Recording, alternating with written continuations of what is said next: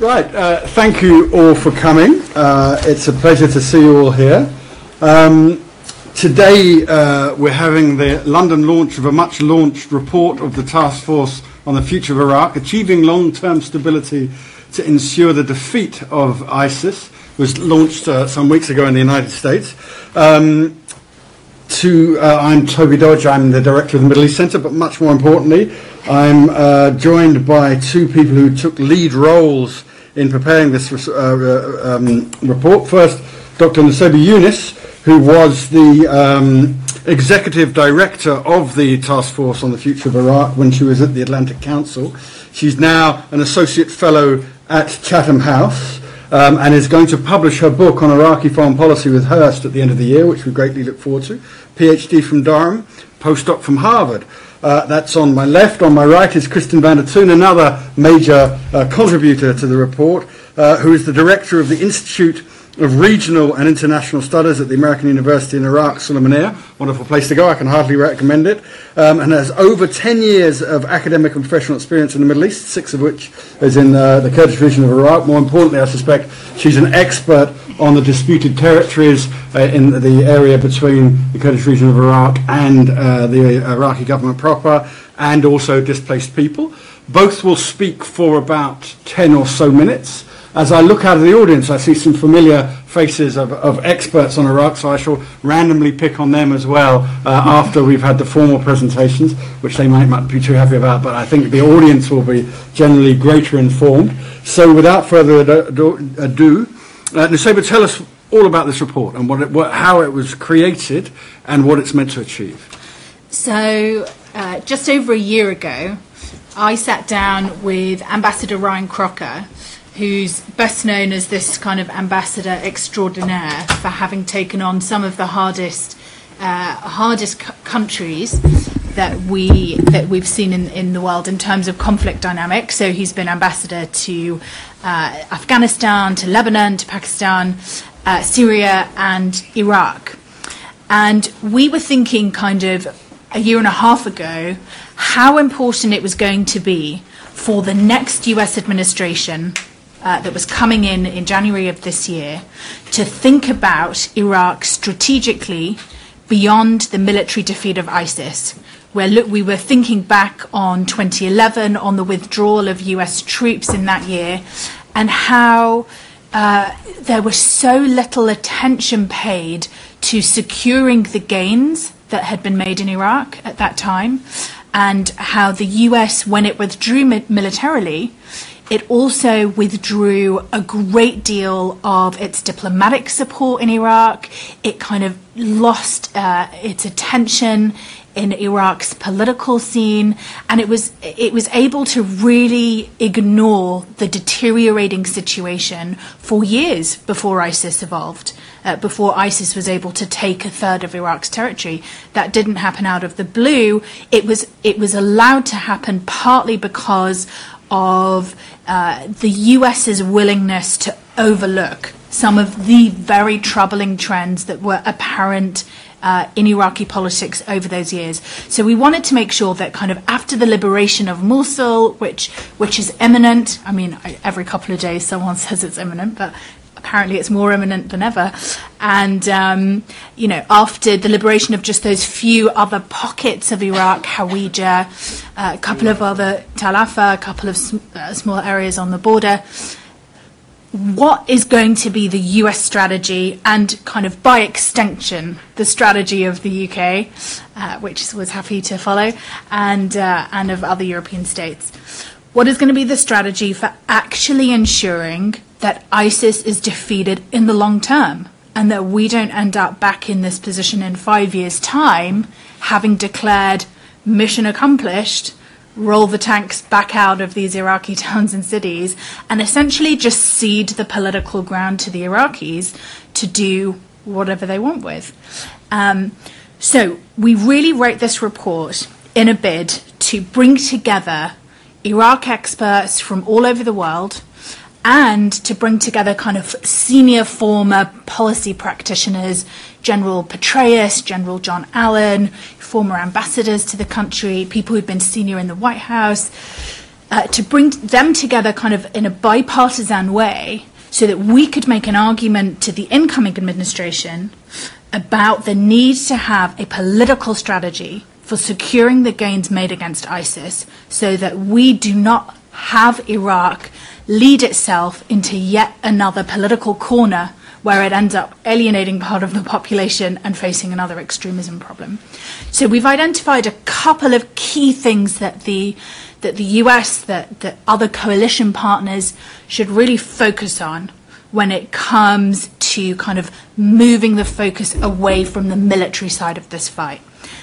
Absolutely key is governance. And, I know it's not sexy, it's not exciting to talk about electricity provision, IDP return, reconstruction, economic opportunity, clamping down on corruption. It's a hard slog. It's really difficult for the Iraqi government to make any move on this. It's really difficult for Western powers to formulate a policy that effectively incentivizes reform on these key governance areas. But it's at the absolute heart of Iraq's legitimacy crisis. The problem that the Iraqi government has when it tries to kind of effectively maintain control over the Iraqi population is that there are whole sections of the Iraqi population from different territories, different provinces belonging to different ethnic and religious groups who feel that the Iraqi government is not delivering for them. And as they become more and more alienated and more distant from the state, they allow the opportunity for violent sub-state actors to essentially usurp the role of the state, to kind of show up and provide local security, provide local access to jobs, to provide local health care, and to essentially say that we can do a better job than the state can. That's the most dangerous thing that the Iraqi government can do in the next 10 years, is to continue to fail to perform these basic functions and therefore to allow the opportunity to allow these vacuums to continue to flourish where violent actors can once again take over the ground that the government should be occupying. So it's a tough call, and I know the American public, the British public, European public, there is not a great appetite for any kind of nation building, for anything that looks too heavy-handed. There's no appetite for a lot of investment of capital. But what we argue in the report is that there are ways to do this that are clever, that incentivize the Iraqi government to make reform, to make financial reform, to reduce regulation, to allow the private sector to flourish. And we can do a lot by working with the massive assistance that the IMF and the World Bank is already pumping into the Iraqi economy.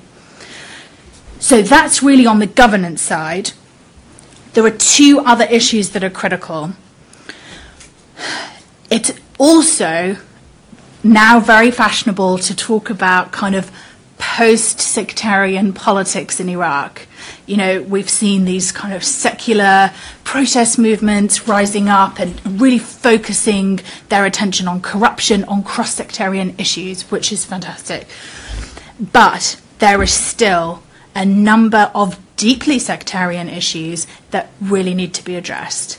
In the areas that are most devastated by ISIS and by the liberation of ISIS, those areas are overwhelmingly Sunni.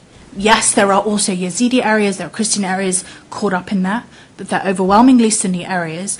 And how the government manages reconstruction, and if it screws up reconstruction, that's going to be seen through a sectarian lens. There's just no way around it. Because of where ISIS was positioned, it means that there is a huge risk of yet another sectarian rift in the coming years, depending on how the government manages some of the most vulnerable people in Iraq's population today, which are the internally displaced people, and many of them are Sunni and are thinking about the government's response, or will think about the government's response through a sectarian lens. And that's something the international community has to be really careful about and has to keep bringing to the attention of the Iraq's political leaders. The final issue is the military piece of this. It's the piece of this that the American government in its current iteration is most comfortable with of all of these pieces. But it's an important one. It's important that the US doesn't, the day all of Iraq's territory is liberated, just pick up and leave. Its military assets in Iraq are very, very valuable. They've done a very good job in building up the capacity of Iraq's security forces. They're especially very talented at securing access to a much greater swathes of intelligence, human intelligence, and they're able to push the Iraqis into doing more of the longer term kind of police work, detective work, aimed at disrupting extremist networks. So some of the work that really needs to be done in the long term to ensure that this is not a superficial victory. Maintaining troops in Iraq, US troops in Iraq, is going to be politically quite difficult from the US side and from the Iraqi side. There's already a huge battle in the Iraqi press, and we're in an election year.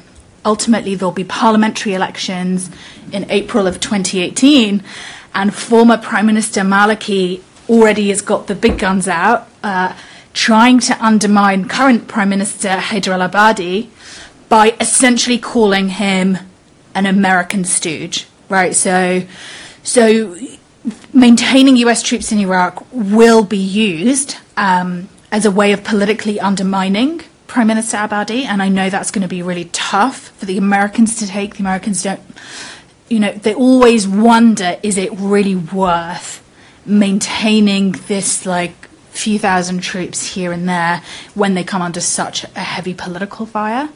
But I think absolutely the benefits to maintaining that troop presence far outweigh the political risks of maintaining them there.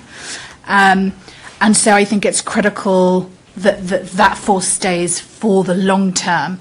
And I've certainly seen, I think Toby maybe has some opinions about this too, I've seen some appetite for certainly the military side of this proposal. The governance side, hard sell, especially when the State Department is taking a hammering, and when USAID is under attack, I've certainly never seen it under attack like this before. So some of these kind of soft power tools that we consider to be absolutely crucial to success are really under attack in the US right now, which makes our kind of advocation of these recommendations all the more important. So I know that Christine's going to cover more on the KRG side. There's a lot of fascinating things going on there, and huge risks in the disputed territories as well. And Toby maybe is going to touch a bit more on the US. Maybe. That's it, Christine. Okay. So I will the framework that Nuseba's put forth, I'll try to kind of complement that. This report obviously, mentions governance as the key to Iraq. Similarly, it's the key to the KRG, to the Kurdistan Regional Government. And, it's key within the KRG, but also Erbil-Baghdad relations. A solution to that in whatever form is essential to Iraq moving forward, or stability in Iraq. We've been working on a literature review on everything written on Iraq since 2003, and reflecting on the literature written on and what happened in 2007 and 8, especially in the disputed territories, really reminded me of today, because in 2007, 2008, when Al-Qaeda was defeated, you had Sahwa, you had this a new horizon potentially, but right when that ended, Erbil-Baghdad tensions arose because there had been Peshmerga gains or incursions in Khanaqin around Kirkuk, and then Prime Minister, at that point, Nouri al-Maliki sent up the Iraqi security forces to challenge these Peshmerga land grabs that the Kurds had kind of accomplished from 2003 to 2007 when Baghdad was distracted. And you have a similar dynamic today. So I think it's something to reflect on, but what I'll talk about is the differences about today. And so why things are potentially the same, but maybe worse. So I think the KRG, the behavior of the KRG recently can give us as a sign, and can give us, can signal to us how the Kurds are going to interact with Baghdad moving forward post-ISIS.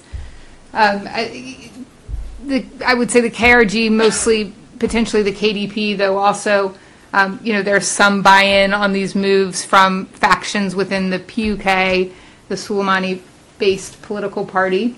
Really unilateral moves we've seen over the years. So the most recent example is the referendum, the decision to hold this referendum.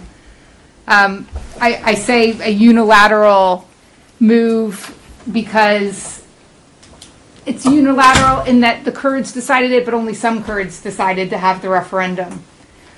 So I would say this is a sign of a very emboldened KDP, these unilateral, more authoritarian-ish moves where they decide things are not negotiated with the international community or with Baghdad. It's not the first time that this unilateral move has happened, but it's a continuation, and this is a really big shift, because referendum has been talked about in the KRG for years, but it's never been declared, and I would be surprised if it didn't happen.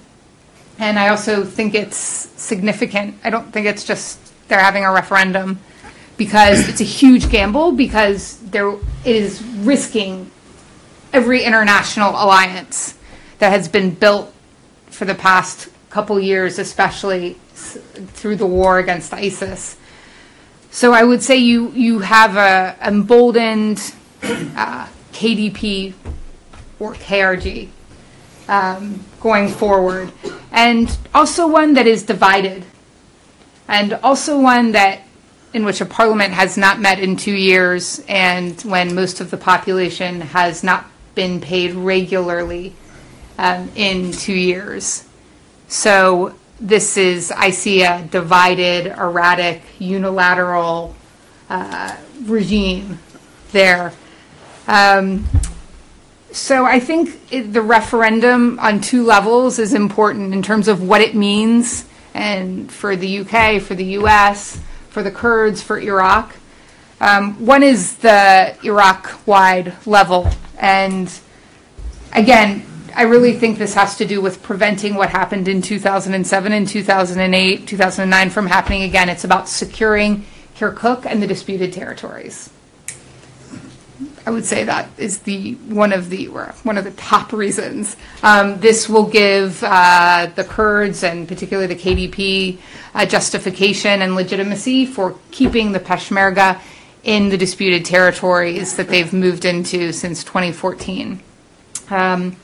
I would also say, of course, as we've seen before, this is a card, good leverage in Baghdad for negotiations post-ISIS, who gets what in terms of revenue, oil revenue, territory, federal powers, etc.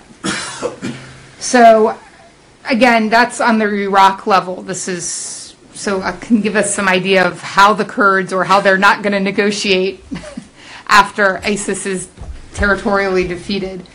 Internally, KRG dynamics, I'll try not to get too in the weeds, but I would say that, again, this is a really, I obviously live in Sulaymaniyah, so I get the Suli perspective, which not a lot of people get, because frankly, most Kurds, there are some, are too intimidated and scared to write about how they feel publicly.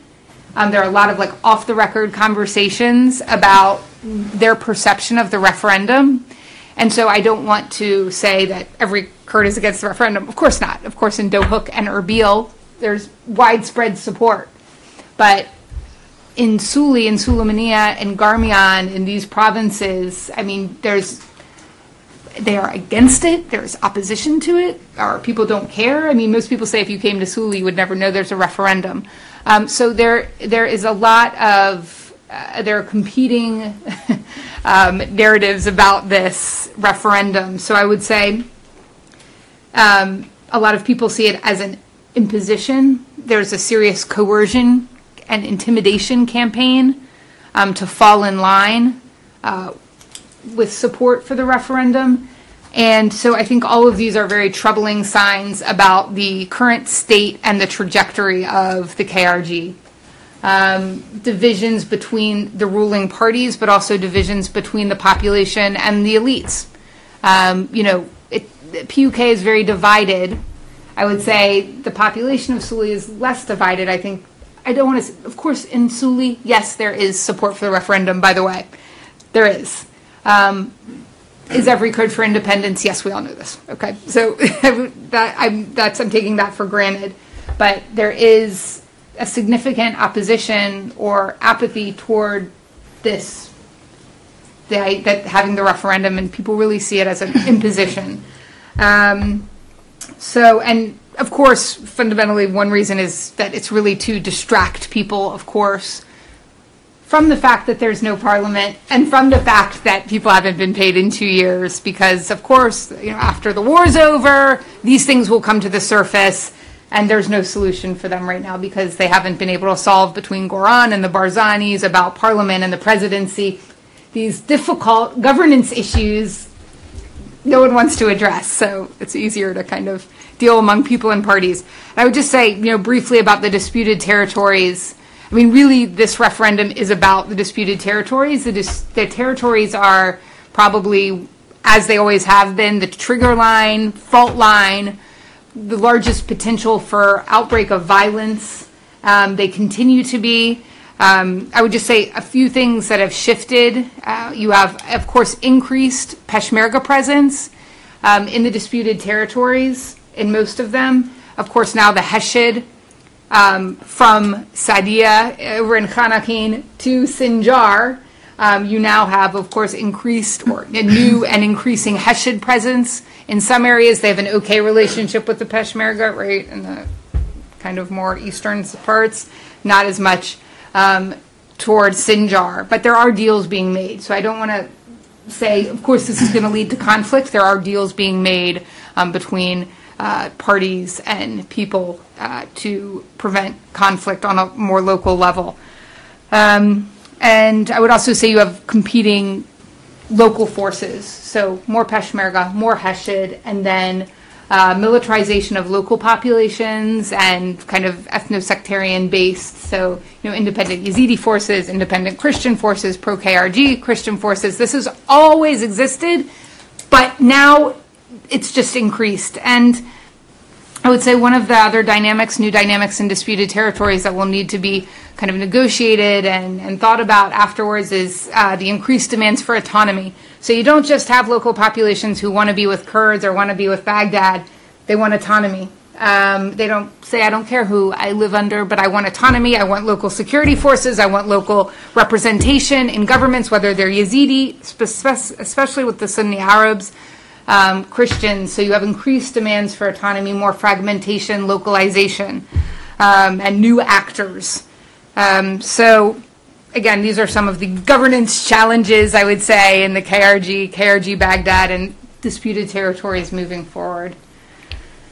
Great, thank you. Well, this being an event at LSE, there's as much expertise in the audience as there is on the platform, and I recognise both Renad Mansour and Falak Jabbar, who've both written a really interesting paper on the hash. So I'm going to ask Renad in a minute to give us a précis of that. There's no such thing as a free dinner here. And I'm going to ask Falak to speculate about the future direction of Iraqi politics moving up to the elections. But while they recover from that shock and gather their thoughts, I'm going to say a few things. I think it's doubly ironic. I was in Baghdad 10 days ago, and unusually, the American presence was very hard to detect. And it's just, WR Bank won it because they have an embassy that is literally a kilometre long, done in a very tasteful shade of taupe in a kind of Californian architecture, and then just not coming out.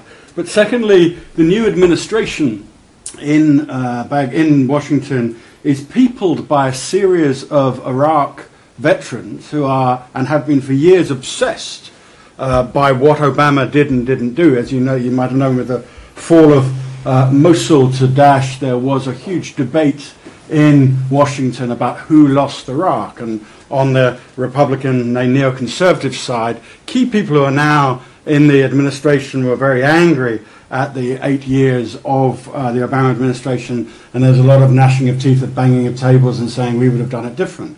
Now, the great irony is you have people like H.R. McMaster as National Security Advisor, who spent most of his career in Iraq. You have James Mattis as Secretary of Defense.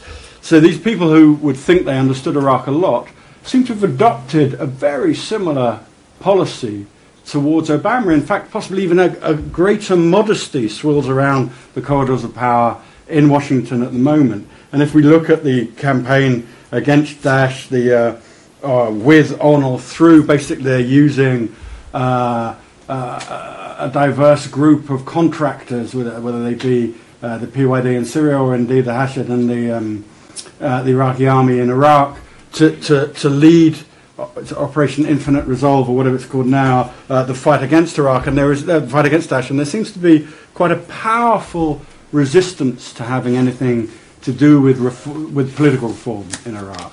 And the deal that Iraq signed with the international financial institutions, probably for good reason, is one of the least restrictive of any of the deals I've seen done under the dying days of the Washington Consensus. Now, the upside of this, I think, it's allowed a rejuvenated United Nations Development Programme to step forward and play a central role in the IDP issue, in the resettlement. Both the European Union and the United Kingdom's government have also rather strategic interventions, but it is something we can think about. Something that I find difficult to explain, the newfound modesty of the United States policy towards Iraq, and whether that will change. I doubt it will, actually.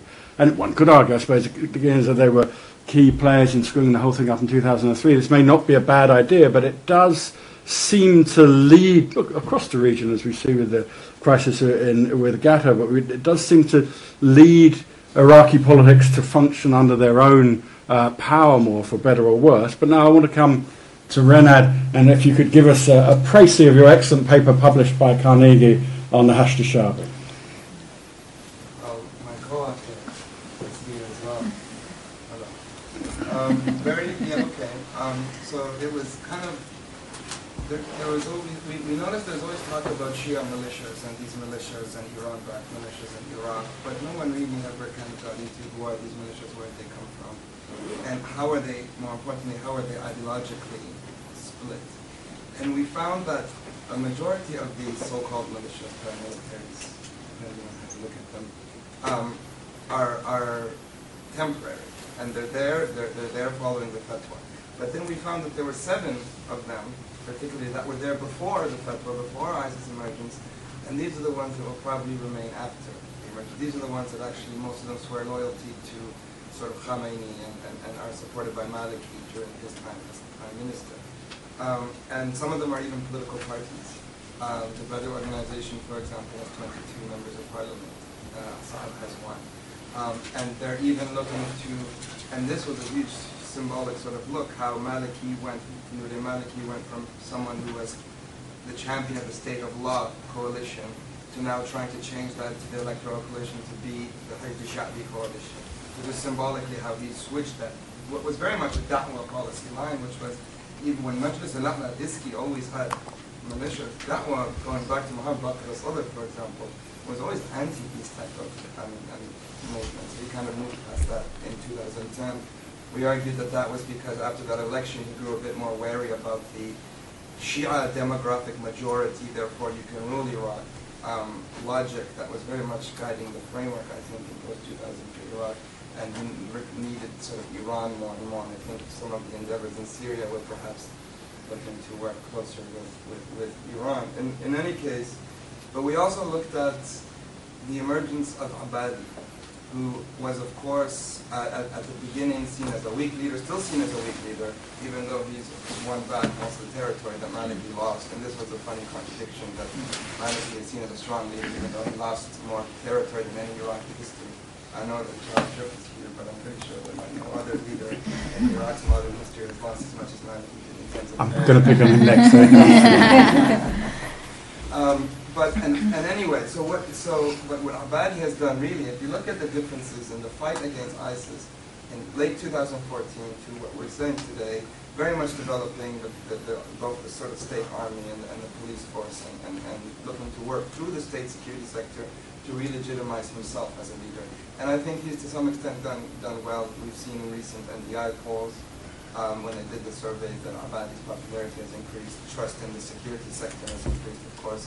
2014 was a humiliating year for Iraq. So there is kind of what we're calling optimism, but maybe we need to be cautious about that optimism moving forward because of the issues of governance and the roots of the problem, which still remains.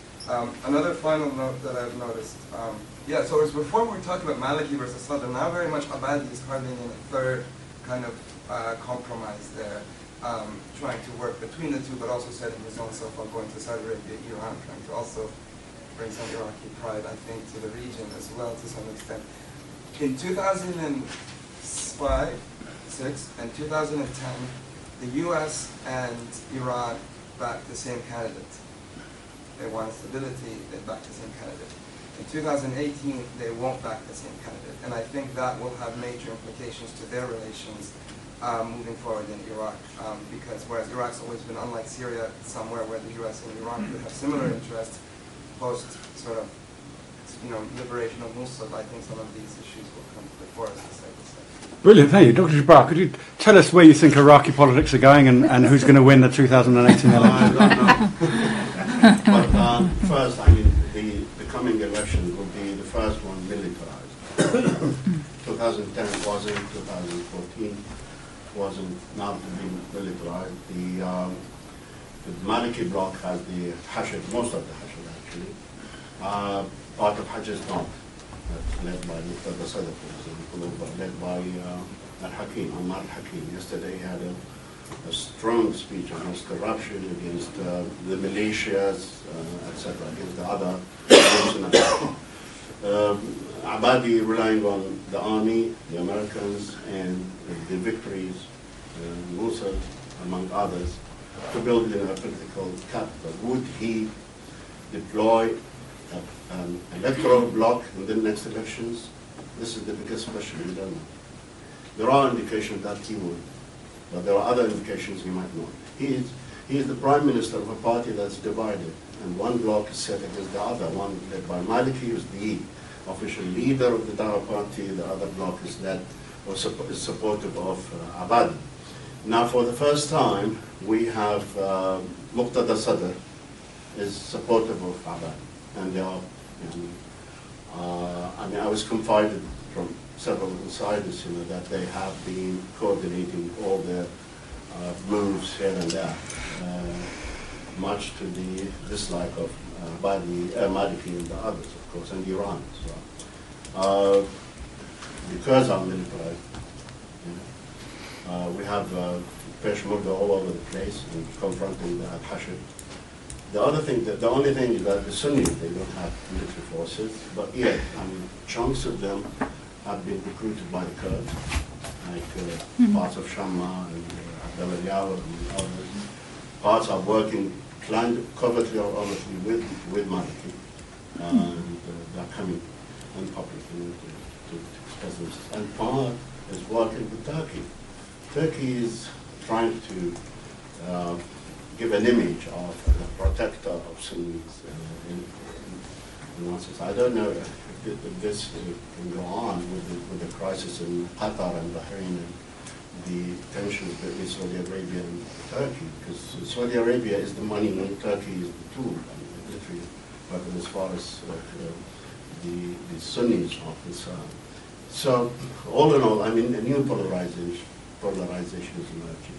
It is a fight mainly, but not exclusively, within the Shia It's a fight between Malik and his group on the one hand, Muqtada and Abadi on the other hand. As usual, Hakim would be, he's too weak.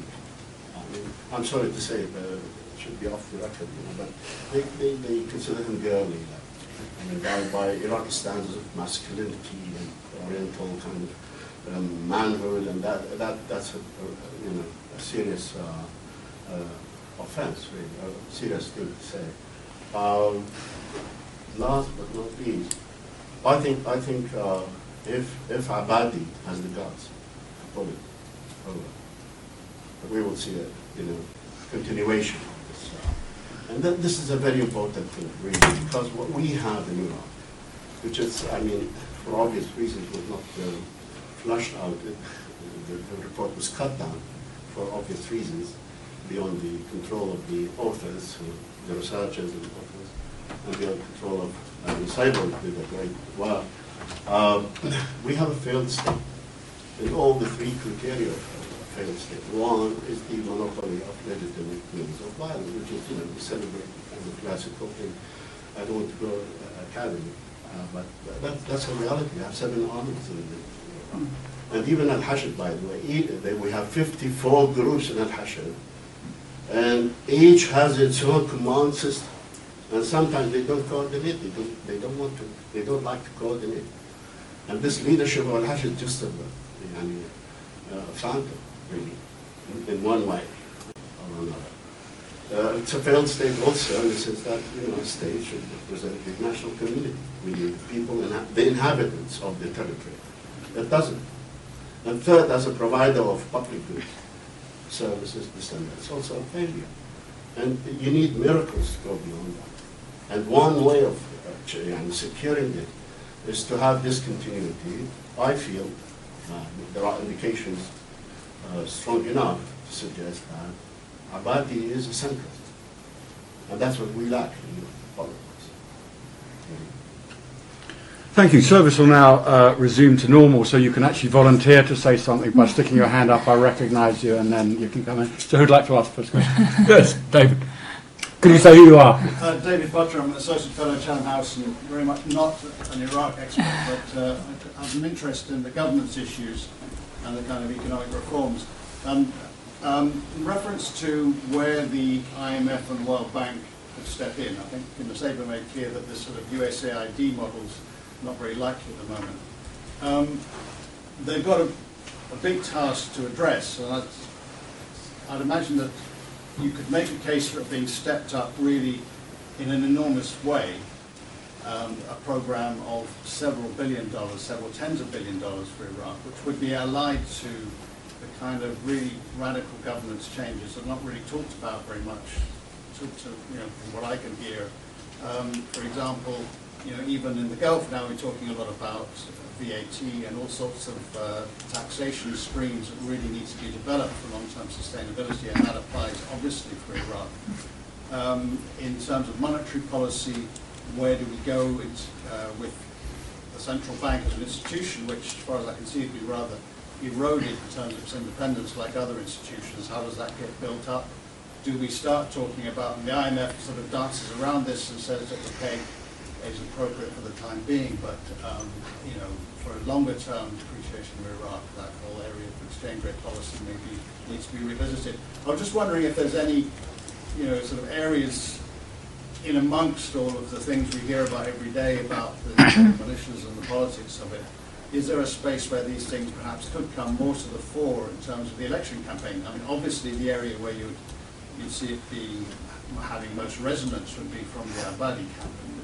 Is there any kind of real momentum or willingness to push those sort of agendas? Thank you, David. I'll take a couple more and I'll sum them up. Yes, you, sir. Josh Arnold Forster, and I used to work in the MOD, worked for the Labour Party as well. Two questions, really. Your point about the British people being tired of that. I just question that. I can see the British policy making in these saying, no, we're tired of Iraq. I'm not sure the polling evidence supports that. I do listen to government ministers who should know better saying, oh, of course we're different because we have no boots on the ground, despite, my friends in in the British military have been on the ground and are still on the ground and expect to be on the ground for some time, and they're not wearing sandals. So there's that tension between British policy-making elites and the British population over this issue. The second, and I think the more worrying and disturbing thing I find, I entirely get your point about governance and that being key, the most important button. And I don't know what the perceptions are in the US, but in the UK, I've lost count of the number of times I've talked to DFID people who say, oh no, it's all the fault of the FCO, these diplomats live in their embassies and not on the ground. And then you talk to people in the FCO and they say, less so these days, but there was a period when they were saying, no, it's all the fault of these generals who just want to go and kill people. And then you get the military who say, oh well, DFID are just not capable of it. So my problem with this recommendation is I don't see an outstanding record of success by the UK government in helping Iraq in terms of developing its government. So I was just wondering how you think HMG or the US government could improve its support for the Iraqi people on this. I'll sum all these up, but I'll go for one more question. Yes, you, sir. Hashim al-Hashim from the Iraqi Democratic Movement in the UK. Well, obviously, the main subject of the meeting is the report, which I read with an interest. First thought or first question is that report and the work has been done before the change in the administration. So how is this going to pan out in the new administration, which is different, has completely different approach to things? So I would like to hear your thoughts about that. Then there is a more general observation. There are changes in the balances and the dynamics in Iraq, mainly because of the 14 years of suffering, and I'm talking about the silent majority in Iraq, and this is manifesting itself in the widespread protest movement, which is not, as you probably know and you follow, it's not organized by someone, it's not led by it's a genuinely grassroots movement, and this reflects with all difficulties in Iraq and the intimidation and polarization and the tense atmosphere. If there is this widespread support to the protest movement, that tells you how far-reaching is the emotions are and the people aspiring to change. So there is a sea of change in here, but I don't see that reflected in very much in the report. Excellent. So we have, on my account, we have 5 questions. The first is from David Batra about can economic reform become central to the up-and-coming election campaign? And the secondary question that I'll add was, how do you impose neoliberal reform on a failed state? But that wasn't his, that was mine. The second is questioning the issue about whether the British population opinion polls are tired of involvement in Iraq. The third question, I think, is more telling and a particularly powerful one. How could the United States government, or indeed the British government, given their past record of abject failure in Iraq, improve their capacity to help the Iraqi government?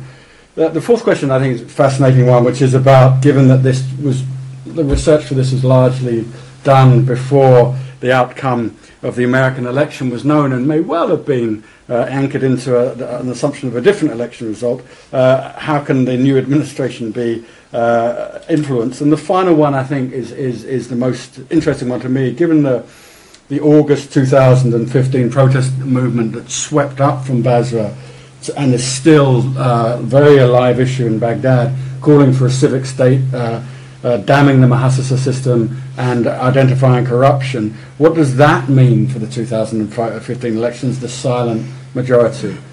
Let's start with Christine and then go to Nusayba. I think Nusayba, can we start with Nusayba on Okay. the economic question? Yeah. Well, an interesting thing to watch out for, actually, is that Prime Minister Abadi has actually been piloting a really interesting initiative for the collection of fees for electricity delivery. So he's kind of piloting in a couple of areas where he's essentially contracting out to private companies the task of collecting fees for electricity, which basically no one pays, to reduce electricity demand in those particular areas. And then what you end up seeing is, because people are wasting less electricity, there's a lot more availability. Plus, there's the money coming in from those dues, plus the government's funneling extra electricity to those areas to kind of make those pilot systems a success. So that's been a real success story, and yet he is coming up against relentless political attacks. And this is just going to be a theme at every step of the way in any attempts to reform the Iraqi economy and governance system. So he's been accused of essentially of sneaking privatization into the Iraqi economy, so that, you know, essentially this should be a publicly provided service, private companies shouldn't be benefiting from it. And even though locals on the whole are celebrating the increase in electricity that they have access to at a much cheaper price than they would be able to get access to from private generators, the politicization of the issue on the national scene is kind of drowning out those local voices.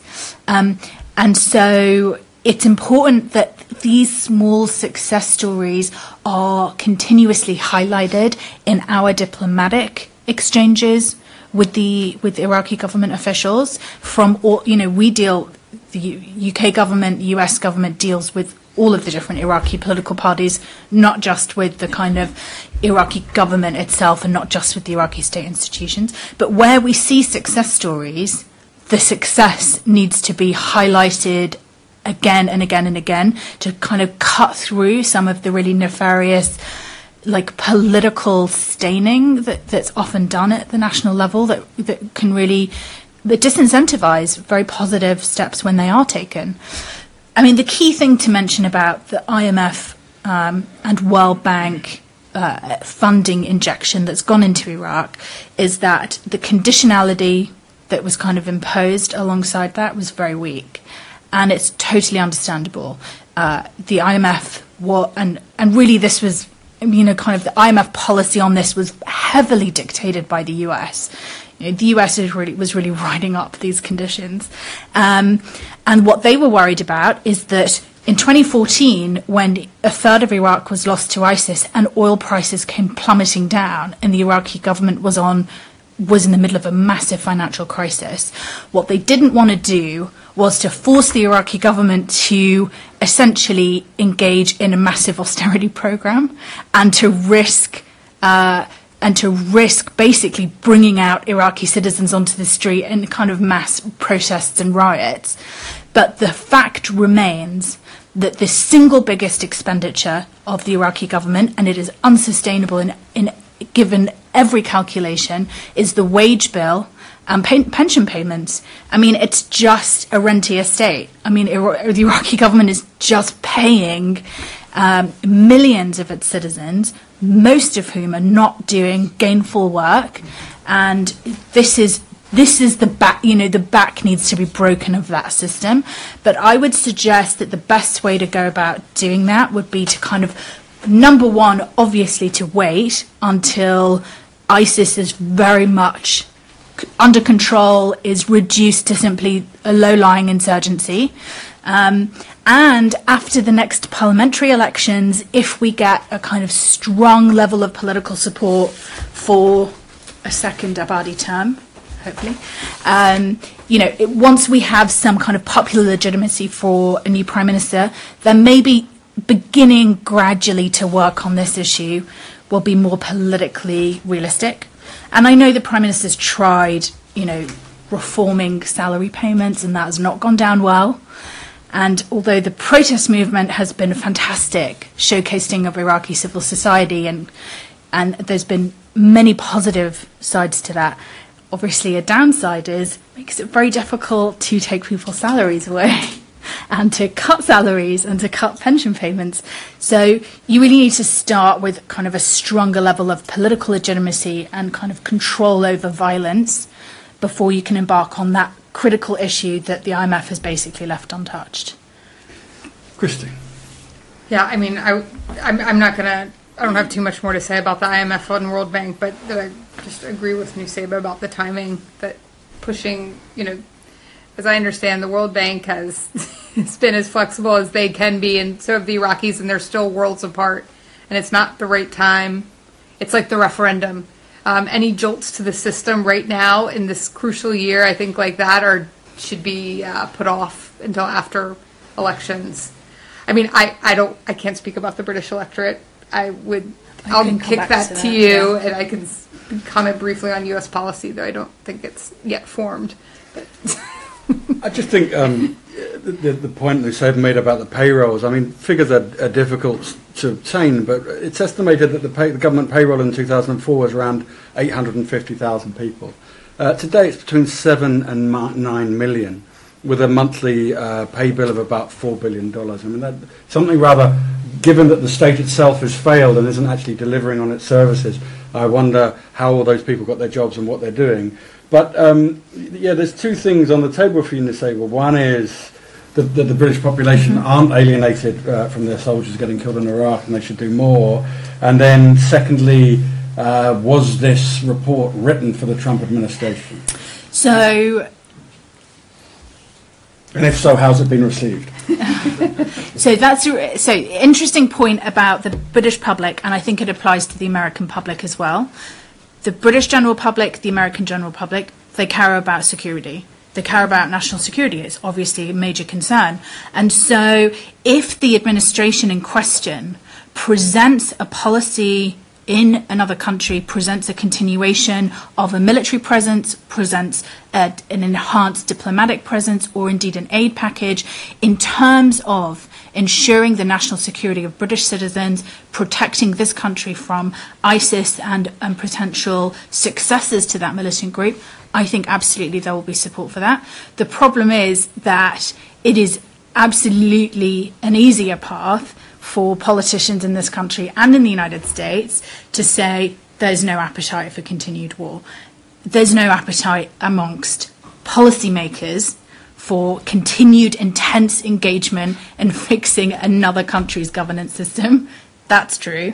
And so they're not making an effort to really explain to the general public why that engagement is necessary and important. But I think absolutely they could make that case, and it could go down very well. And that leads on to your next question around, is the US and other coalition partners, are they even capable of making any difference to governance in Iraq and in any other country? And, I think it's a matter of degree.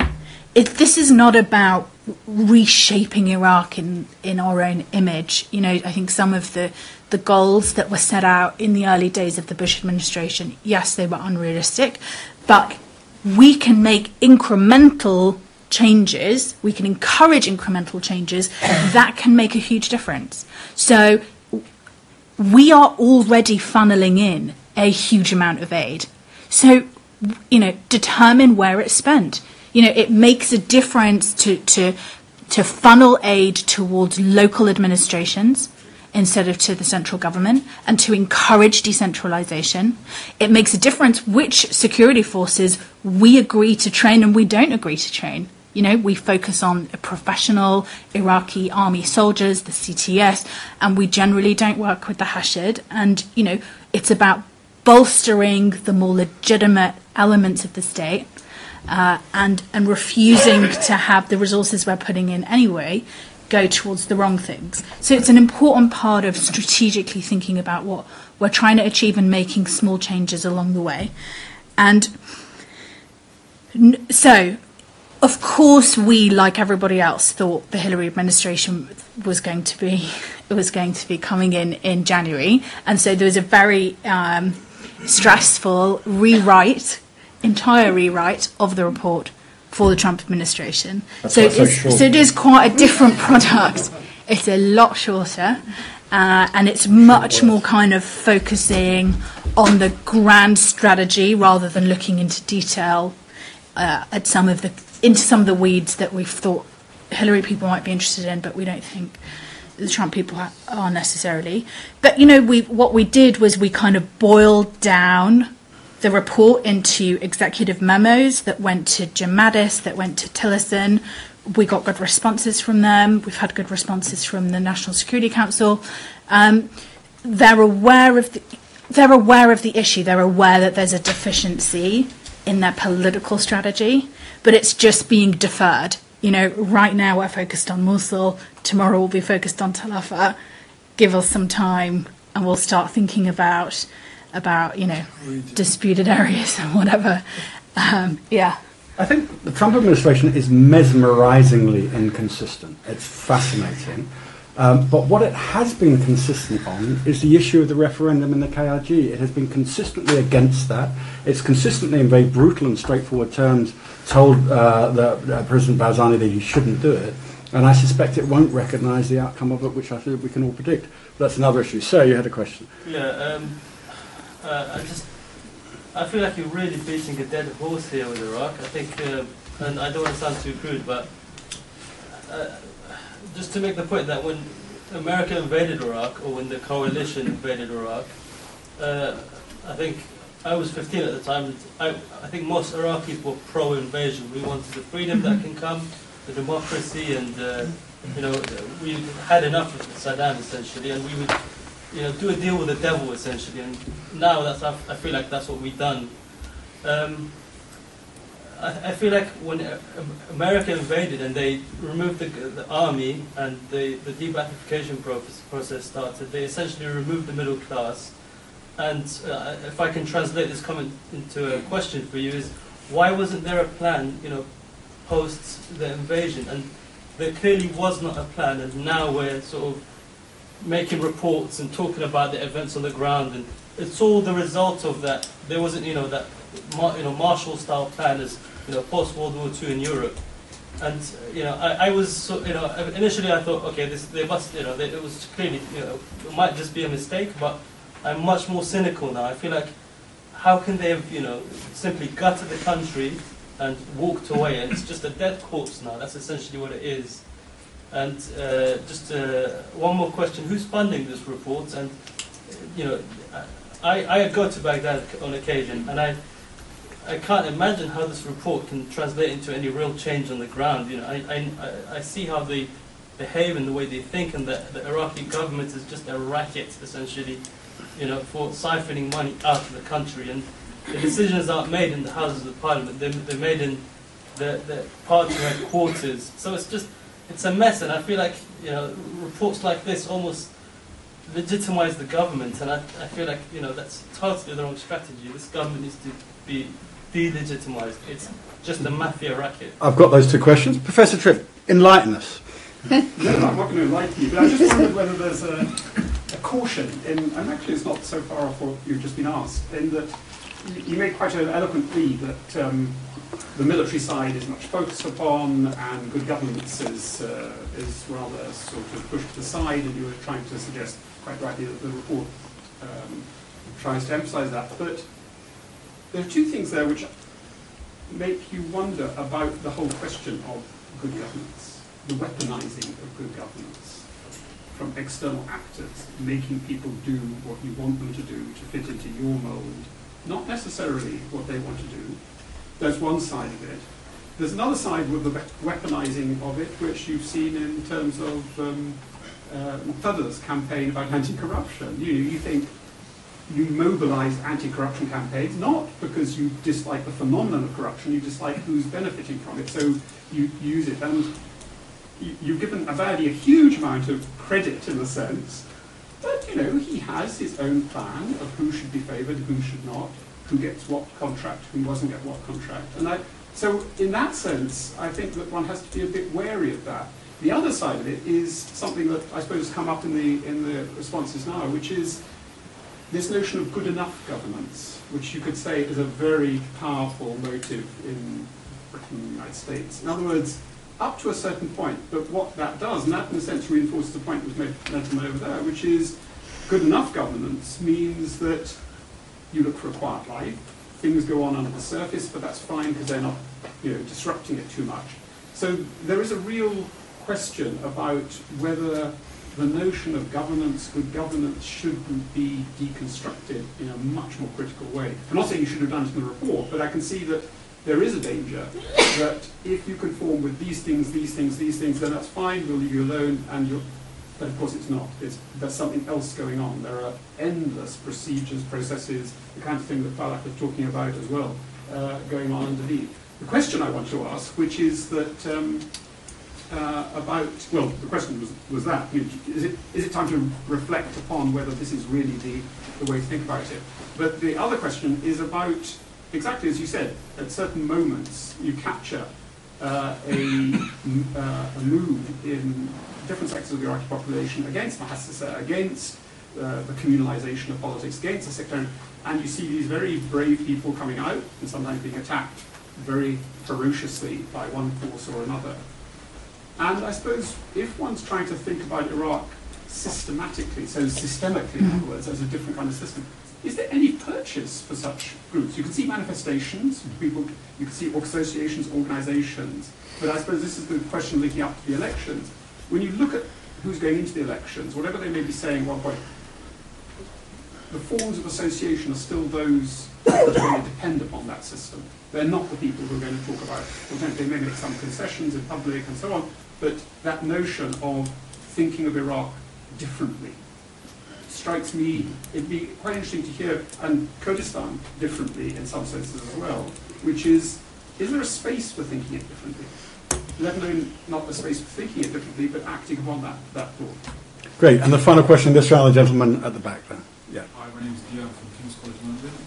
My question is, it actually dovetails quite nicely from the two previous questions you've just had, and it's that the consistent theme within the Iraqi political system since 2003 has been one of paralysis, in some instances hijacking of democratic processes and so on. And I think particularly with, and Renard mentioned this with the creation of the Hashd al-Sha'bi, we see an increasing politicization of military actors within the state. Now, in particular, and you did certainly mention this with the mobilization of I think somebody mentioned militarization of groups in the run-up to the election, and if anyone could just probably give like a 3-point answer in what is the most prominent thing that needs to change within the country, because between not having much of a political process in the first instance, having highly politicized, highly mobile military actors, and then also having an absolutely shambolic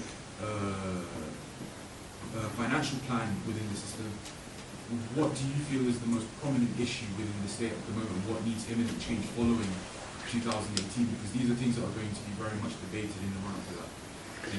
Thank you. Well, I've listed about 8 questions, but I'll boil them down. The first is, why was there no plan? And there was a hint that no plan might have been a plan. And then secondly, who's funding the report? And why do we believe there'd be any change?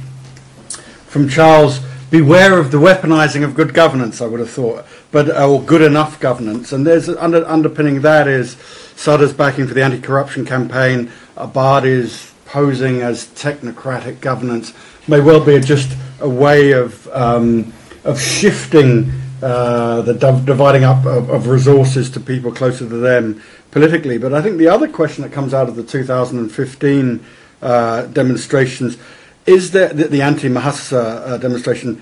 Is there space for good governance? Is there a popular platform that can deliver good governance? And a very succinct but demanding question from the back: what are the 3 big things that need to change? I will go to Christine now, and then I'll come back to Nusayba. I mean, I think we could talk about what happened post-2003 for a long time. I mean, I don't disagree with anything that you said. I think, it was a failure of the U.S. It was also a failure of Iraqi political elites. I think I'm not going to get into who shares more of the blame, demilitarization, de-Baathification, but also not a very good plan or a lack of plan among Iraqi political elites. So I think that needs to change as well. And maybe it has. Maybe Dr. Falak could talk a little bit about that. I don't want to put him on the spot again. But The only other, I'll let Nusaiba talk about the report. My institute, where I work, we're partners on this. We hosted the task force, so that's somewhat how it was funded, at least one aspect of it. What was the last one? I actually had an answer for that. Is there space the for, space. for Yeah. anti-Mahasasa mobilization? Yeah. And also, what's the 3 things that need to change? Okay, I'm going to take the easy way out. I mean, one thing I had that's related to a couple of those was that, I mean, and I don't want to take credit for this, I think other people have said it. The founder of AUIS, Dr. Barham Salat, talked about it in a recent article he wrote. I mean, this is optimistic, so I'm going to put that forward. I mean, to say that the failure, like the post-2003 political order in Iraq failed. It failed over time, but it failed especially when Daesh came in.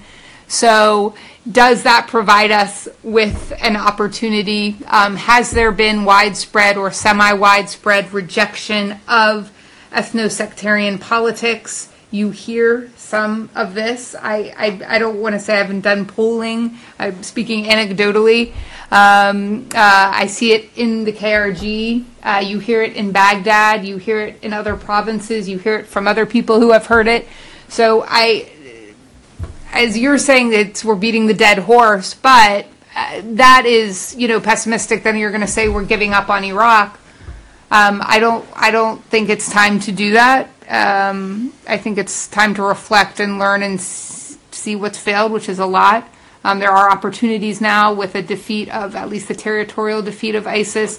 I see in the U.S. and potentially among others a new interest, or at least more powerful interest in how to combat extremism by looking at governance, employment, job creation, youth bulge, which of course we've talked about in the Middle East for a long time. But these are things, I'm a little bit playing devil's advocate, but these are things I see as optimistic or some signs of optimism. That's all I'd say. Nusaiba. So, forcing good governance. I am someone who does not believe that, and I don't know if this is what you were getting at, but I don't believe that good governance is the preserve of the West, and I don't believe it's something that is something that we impose on countries that have a different way of seeing effective government institutions.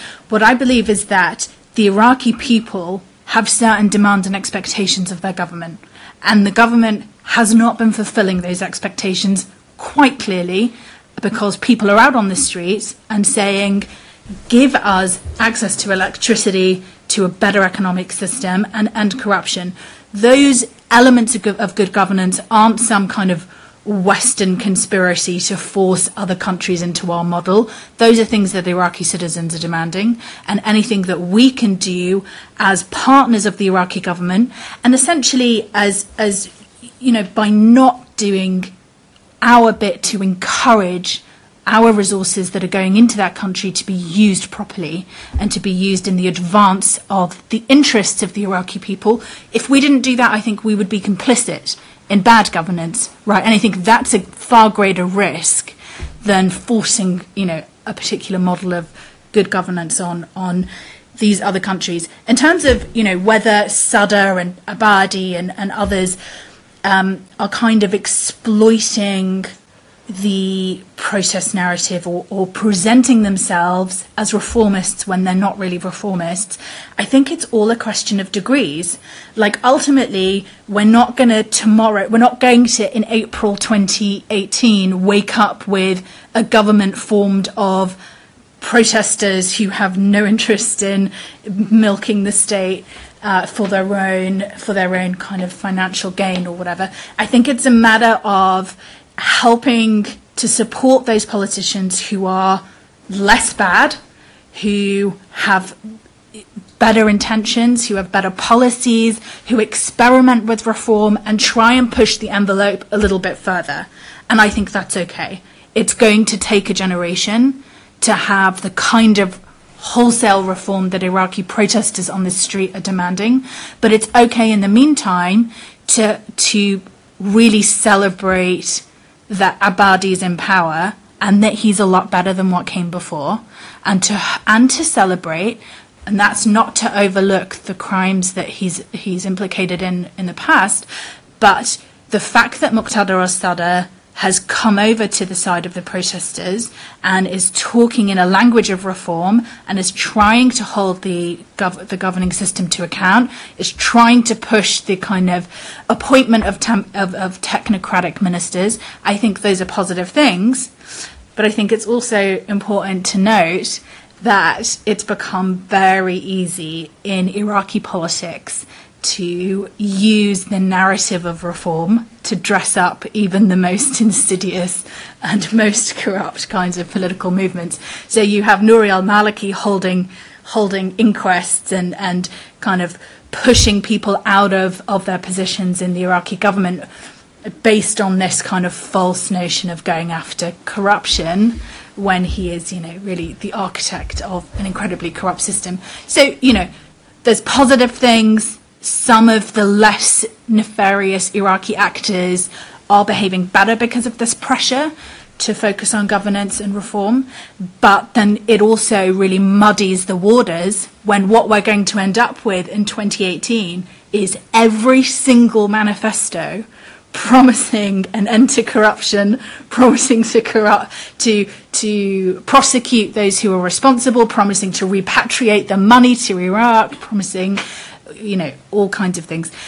But I think it's also, and this is coming back to one of the earlier questions, there is absolutely a space for protesters who have been doing a fantastic job over the last few years in changing the political narrative in Iraq.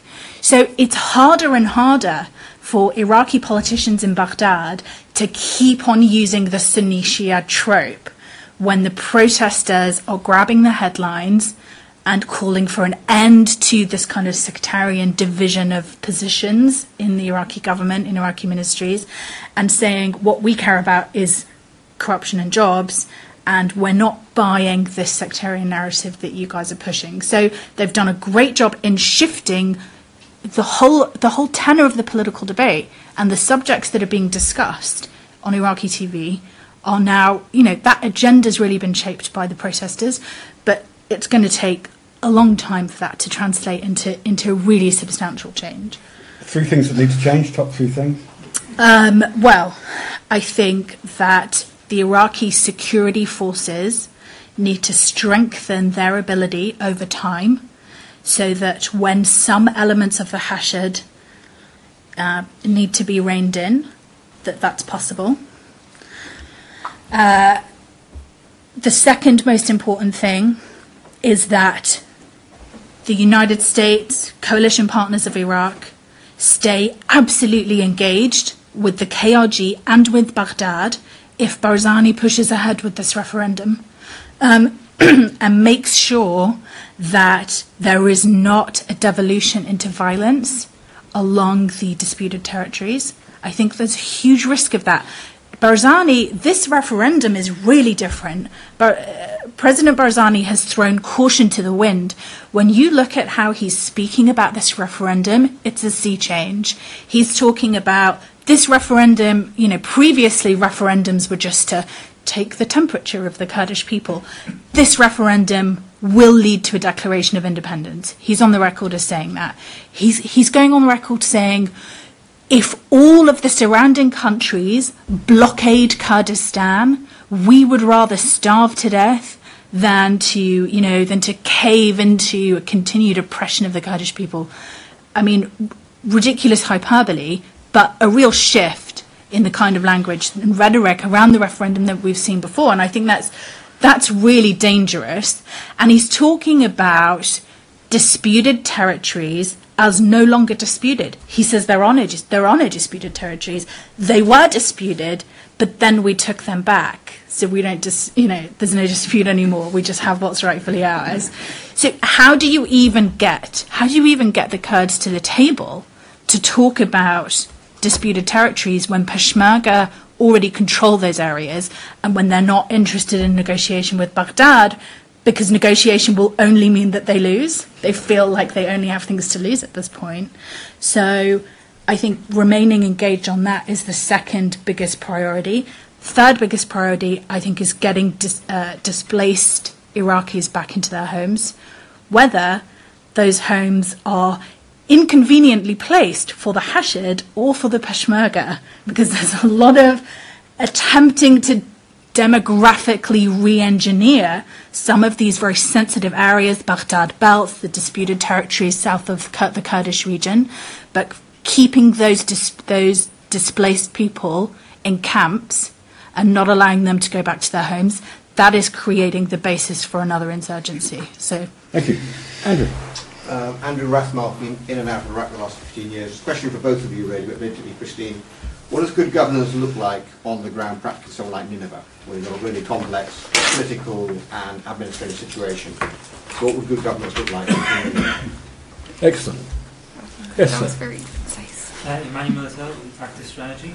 My question regards to, now that Islamic State is becoming less of a state, as it's pushed out Mosul and Raqqa, it's going to kind of shift from a conventional warfare to asymmetrical warfare, and to increase suicide attacks and increase online propaganda. Do you think the Iraqi government is ready for that? Excellent. Yes, sir. Hi, my name is Robert at King's College London. I was wondering if you could speak a bit more about how the report has been received by different factions in the US government. Right, in the US government. Different factions. Which factions did you have in mind? So, I imagine the Steve Bannon wing of the administration would not be very receptive to being very involved internationally, but I imagine other factions like McMaster, etc. would be, as you mentioned. But I was wondering if you could go into a bit more detail. You mentioned the State Department had been gutted. Is there anyone in the State Department who's still gunning for this? What about Tillerson? Excellent. And one last one in this round. You. I just, Abigail Watson, Remote Control Project. I just wondered,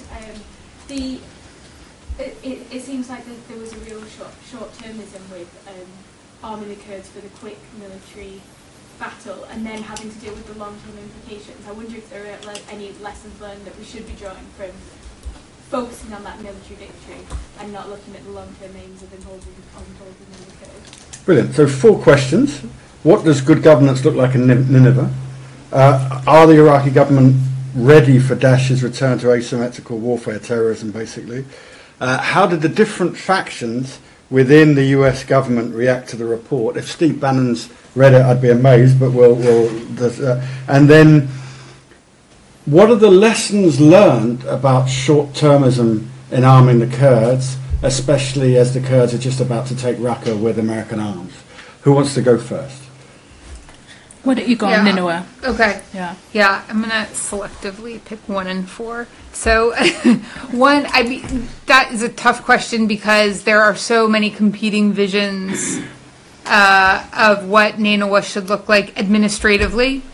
Because, for example, if let's say I pick, Nineveh becomes a region, or it's going to divide into separate provinces, and we have one of those provinces as Sahel Nineveh with Bartella, Bashika, Hamdaniya, Tel Kaif, and Sheikhan. Okay, so maybe not Sheikhan because the Kurds won't give that up, and then you have Mosul potentially, and then you have a Rabia Sinjar or a Sinjar province. You have like 3 new provinces there. The Kurds, this satisfies the demands for local autonomy, which are very strong. The minority populations, and Nusayba, I think, can talk a little bit more about the Sunni Arab demands in Nineveh, which are also competing for, remaining inclusion in the state versus increased autonomy. I would say there has to be more autonomy. And by autonomy, I mean provinces and also more local representation or representation of local populations in a real way in the local governments and district level and provincial level, whatever it becomes. So I think you're going to have an administrative reconfiguration that will probably potentially mean the creation of more provinces that will have budgetary control over security forces, and control over local governments. I know that then sounds like the breakdown of the Iraqi state. I think, I know there's still, thinking about scholars and people I've talked to, that sounds very troubling too, because when you take so many powers away from the central government, that also can lead to further breakdown of security. But I think at this point, there's not another option because of the local demands, because of the breach of trust in June, July, August 2014 there, and that extends from Sinjar, Mosul, Bashika, whether there were attacks or not. There's been a total breach of trust between the center and the periphery, between the people and the center, and I don't think it can be reinstated. Even in a place, Sinjar is an extreme example. Even the other places where there weren't massacres, it's too strong. And so, but what would have to be negotiated with these would be with KRG in Baghdad, giving up some control over those areas, and especially with the KRG, it will be very difficult to negotiate out, probably impossible, Sheikhan and Bashika, because of the oil, not because they, have an intense emotional desire to, control these areas. Though they do consider at least Sheikhan part of Kurdistan. But short-termism? The short-termism. Yeah, I mean, I really agree. This is, the weapons, the U.S. did not directly supply weapons. We went through Baghdad. Of course, other countries, Germany, have directly supplied Peshmerga. Either way, it is definitely, the U.S. put a lot of conditionality on this. So we did, but I think whether there was conditionality or not, how it ended up on the ground and whether it was our intention or not, it has emboldened and empowered the KDP to basically do whatever they want. And they do not have widespread popular support outside of Erbil and Dohuk. And so we've done, this is not exceptional for U.S. policy or for any policy. We've supported our partner in a war against an extremist group. We have picked the strong man as our partner. And I think it is, and we are seeing what happens when you do that, the referendum, the independent oil sales, the referendum. So this empowerment, emboldening, as maybe we intended this to go to all Peshmerga, but as we know, there is no unified Peshmerga. These weapons and supplies stayed in Erbil. They barely made it to Suli. So we have empowered one faction, one family within the KRG, within this two-party structure that is the Kurdistan Public Authority. Thank you. Did Steve Bannon like the report? And secondly, are the Iraqi government ready for Daesh's return to asymmetrical warfare? Yeah, Steve Bannon was not interested in this report, shockingly. No, obviously the White House is very clearly separated between two very different impulses. One is to reshape the strategic outlook in the Middle East and to push back against Iranian power. And that's coming from Derek Harvey very strongly, kind of head of the Middle East strategy at the National Security Council. And he and, McMaster's kind of a little bit more cautious than that, but he's really pushing for a much stronger line against Iranian activities that threaten US allies in Syria, and we have seen a really shocking break from the precedent that had been established of extreme US caution in Syria.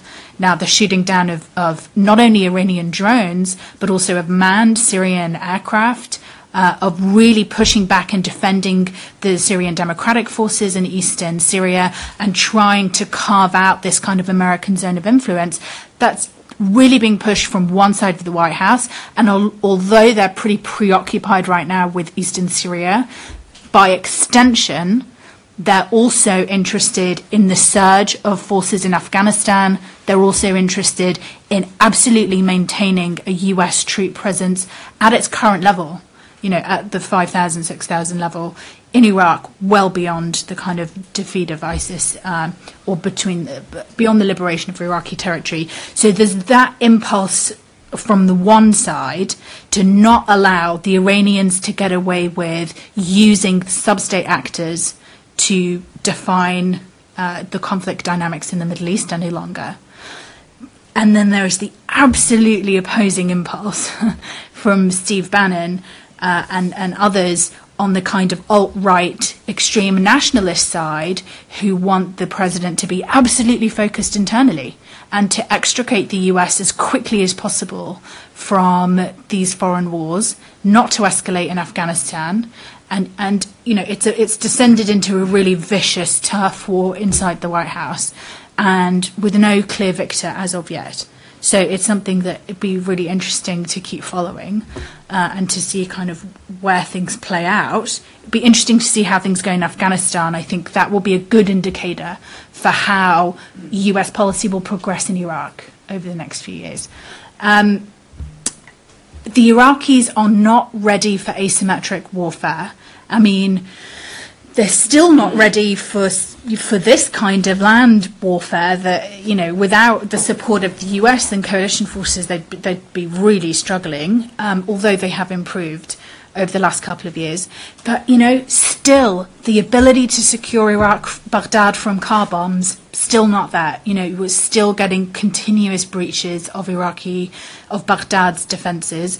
But I think something we're going to continue to see is this increasing distraction by the turf war between the Baghdad Operations Command, between local Hashid parties who are now, you know, we saw a firefight between some Iraqi local police in Baghdad and a faction of the Hashid. Who is going to be responsible? And the Hashid is making a play for controlling security in Baghdad, you know, saying that the Iraqi government has been unable to deliver. And of course, the Hashid in a number of liberated areas, still obviously across Diyala, in substantial parts of Salahuddin, the Hashid are controlling security and are contesting the rights of local police forces to take that role. So what happens is we see extremist networks falling in the cracks when you have separate jurisdictions, separate territories controlled by competing forces, and they're not sharing information. And of course, we're also getting abuses being committed and not being properly investigated. Disappearances of Sunni civilians, of people who are accused of being ISIS members and then never showing up in a courtroom. These kinds of things can't, you know, have a devastating impact on the legitimacy of the Iraqi government in some of these areas, where at the moment there's a lot of goodwill and a desire to kind of be reintegrated into the Iraqi state, but that can very quickly be lost. Just on the short-termism of arming the Kurds, I think Christine is absolutely right. There has been a tendency to let the KDP literally do anything. The KDP can arrest journalists, it can shoot journalists, it can, you know, it has been able to shut down a functioning parliament for 2 years, and there haven't been costs in terms of its relationships with external powers. And I get that, of course, ISIS takes precedent, there's a war we're fighting, that's more important than everything else. But as that threat starts to recede, it's important that we don't create another internal conflict within Iraq between Kurds, and it's not as if there's no precedent for that. And, you know, the death of the Goran leader, Nashwan Mustafa, I think makes this a much more real possibility, because there's this kind of, there's a disaffected group of Kurdish youths who are disgusted by the Kurdish political system, who used to think they had an outlet through Goran, peaceful protests, some political participation, ways of applying pressure in the Kurdish political system, and they feel increasingly that vector is closed off. And I think more kind of rioting and violence and, you know, outbreak of conflict is a real possibility, especially if this referendum is being seen as a coronation for Barzani. You know, it's making Barzani into the Kurdish king, presiding over the independent Kurdish land. You know, it's been seen as a way of further empowering the KDP. And so, you know, there needs to be some very tough conversations about what are going to be the consequences of this continued behaviour in terms of the diplomatic international relations of the Kurdish government if this continues. Right, we're out of time, so it leaves me with the task of thanking Nusayba, thanking Christine, thanking Farah and Renad for their impromptu lectures, and thank you all for a series of excellent questions. Let's thank the speakers.